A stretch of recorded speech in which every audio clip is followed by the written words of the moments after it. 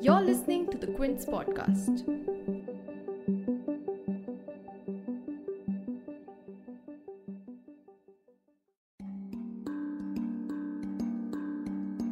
"17 months after the Galwan Valley standoff, India-China relations have moved from a deadlock to now a breakdown as the 13th round of Corps Commander talks failed to reach any agreement.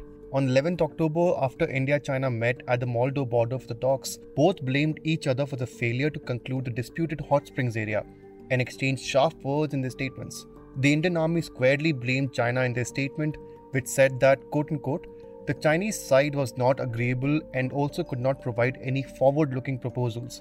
In response, China criticized India, saying that, quote-unquote, instead of misjudging the situation, the Indian side should cherish the hard-won situation in India-China border areas. And ahead of the 13th round of talks, India-Chinese PLA forces had also been facing off at the tense border, with the latter intruding the LAC as recently as 28 September in the Tawang sector in Arunachal Pradesh, with reportedly over 150 troops. But with the talks now reaching a stalemate over the hot springs area and both sides refusing to disengage troops, where do India-China border talks stand? Should we expect a more militarized LAC in the coming winter months? And what should India's strategy be now to counter China's growing assertiveness in the region?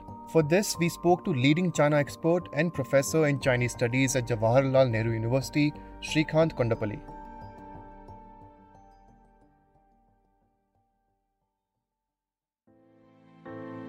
You're tuned in to The Big Story, the podcast where we dissect the headline-making news for you, and I'm your host, Himmat.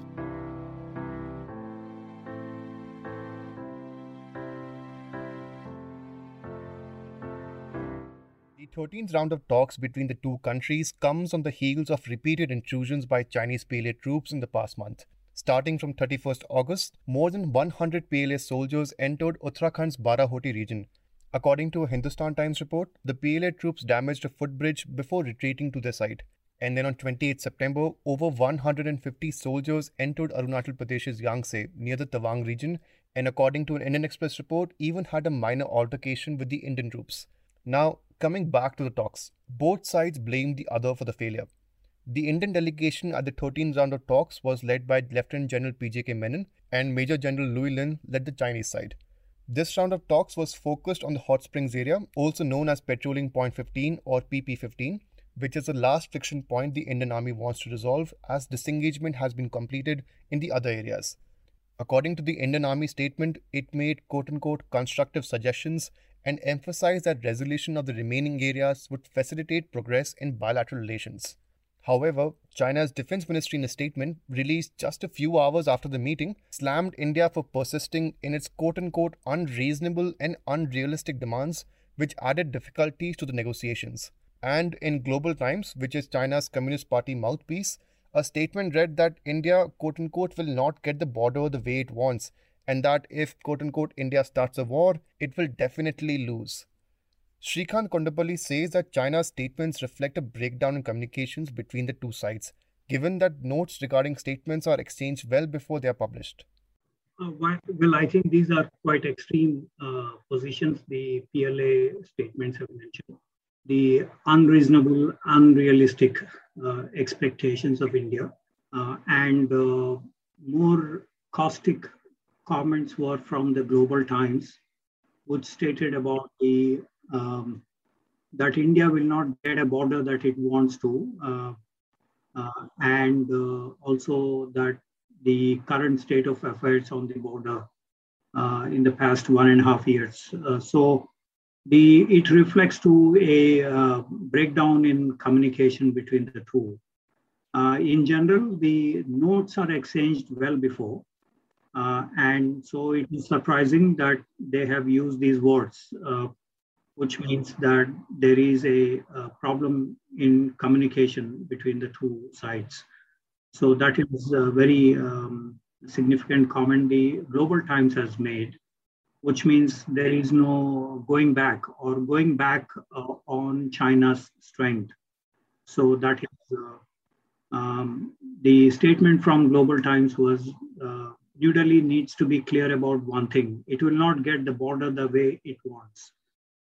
If it starts a war, it will definitely lose. any political maneuvering and pressure will be ignored by China. So that comment indicates that there is no further discussion on that issue, and they want to start from their strength points. In previous Corps commander level talks, both sides agreed to back down in 4 out of the 6 friction points, which were PP-14 in Galwan Valley, PP-17A in Kogra Post, and the de-escalation of patrolling troops on the north and south banks of Pangong Tso. Now, PP-15, which is the Hot Springs area, has been a point of contention in previous talks as well. According to an Indian Express report from April this year, China had agreed to pull back troops, but then later refused to vacate the area. However, both sides in April agreed to reduce their troop strength from a company level, which is about 100 to 120 soldiers, to a platoon level, which is around 30 soldiers along with military vehicles.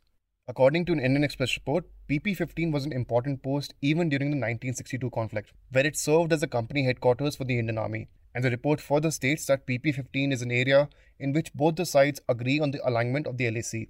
So, why is China refusing to budge on the Hot Springs area? What strategic significance does it hold? Mr. Kondapalli weighs in. As you remember, since March, April last year, the tension points were at Galwan, tension points were at Hot Springs, tension points were because there were frequent, pushover, throwing stones, and then on June 15th, you had these barbed wire fencing bats and the nail-studded, bats, and of course there were also these reports about stowing thrones and smashing heads. So the Hot Springs here, the importance is the geopolitical location, because that would have given passages to the southbound and the northbound towards the DBO, Daulat Beg Oldi, and southbound towards the Pankung Tso. So it is strategically located in two directions, north and south. North is important because from DBO to the foothills of the Karakoram ranges, that is patrol point 1 to 10 roughly, those points have to be protected by the military movements. So the road that was built between Darbuk Shiok and DBO, that would have fed the troops up to the Karakoram ranges, the southern foothills of the Karakoram ranges. So Hot Spring is midway, and so it would have equal, kind of equidistant between the north and the south. So that is the strategic significance of Hot Springs. Because the Chinese are today not vacating this, so it would have consequences for supplying troops if there is a situation in DBO or north of DBO in terms of the Karakoram ranges. China's reluctance to disengage at Hot Springs is concerning, given that it has now started building infrastructure on their side of the border. On the eve of the meeting, Army Chief of Staff General Naravane at an India Today conclave said that the build-up by China in the eastern Ladakh region is a matter of concern and signals that they are, quote-unquote, here to stay. Both sides currently have 50,000 to 60,000 troops each, along with artillery guns, air defense assets, and tanks at the border. Responding to a question, General Naravane added that the build-up of forces along the border suggests that the Chinese are here to stay for a second continuous winter, and that, quote-unquote, we will be in a kind of a line of control situation, similar to the India-Pakistan border. Mr. Kondapalli agrees that a militarized LAC in the winter months is a possibility, but believes that both India and China will not be able to afford the heavy troop deployment and military resources required for the long term. That seems to be a short-term view, and possibly we may be headed in that direction. But in the medium to long term, I do not think China can afford this.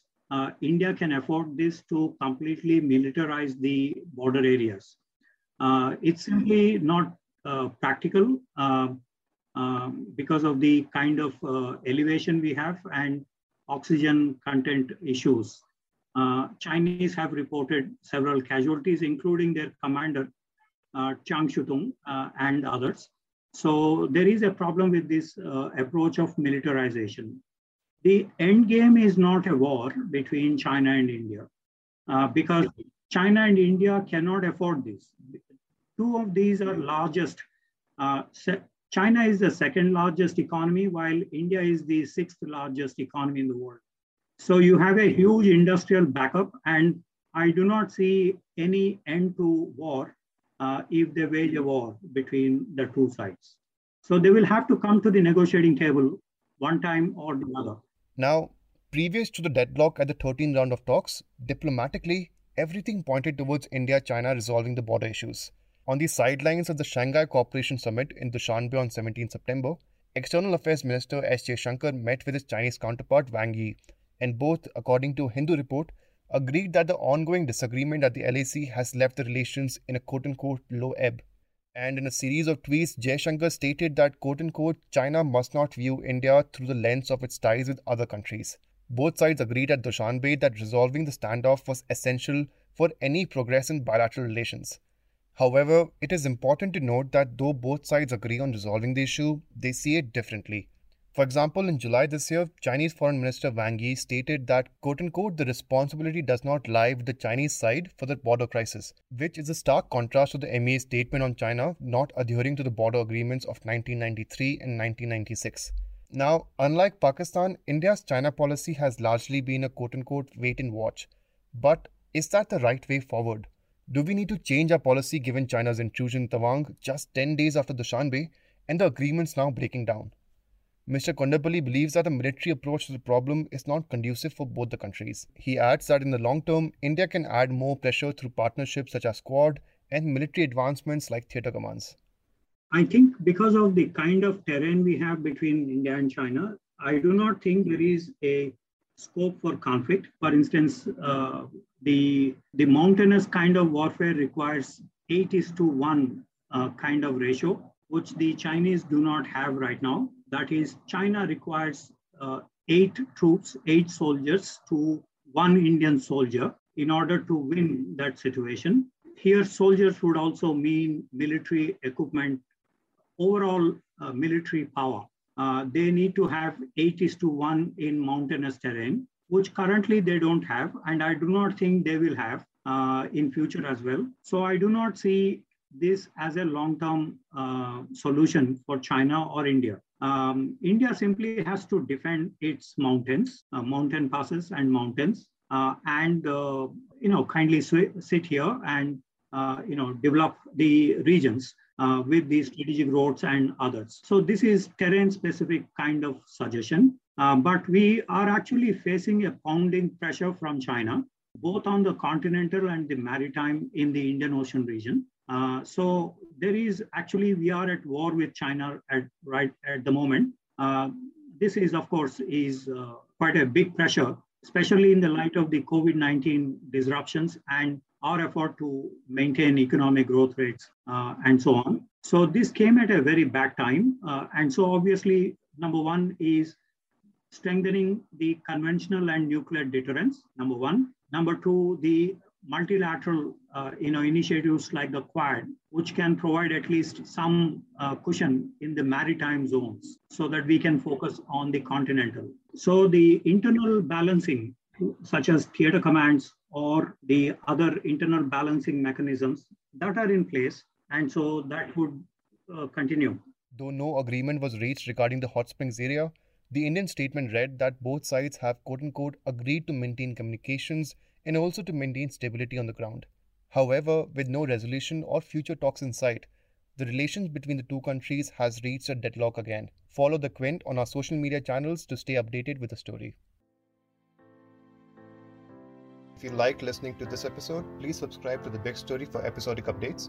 We're available on Apple, Google Podcasts, Spotify, JioSaavn, and most of the other popular podcast streaming platforms. For other podcasts, please log on to the Quint website, and for any feedback, please shoot an email to podcast@thequint.com.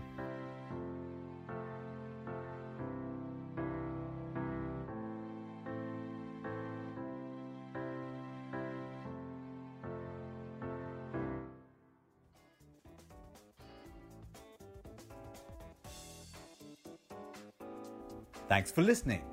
Log on to the Quint's website and check out our other podcasts.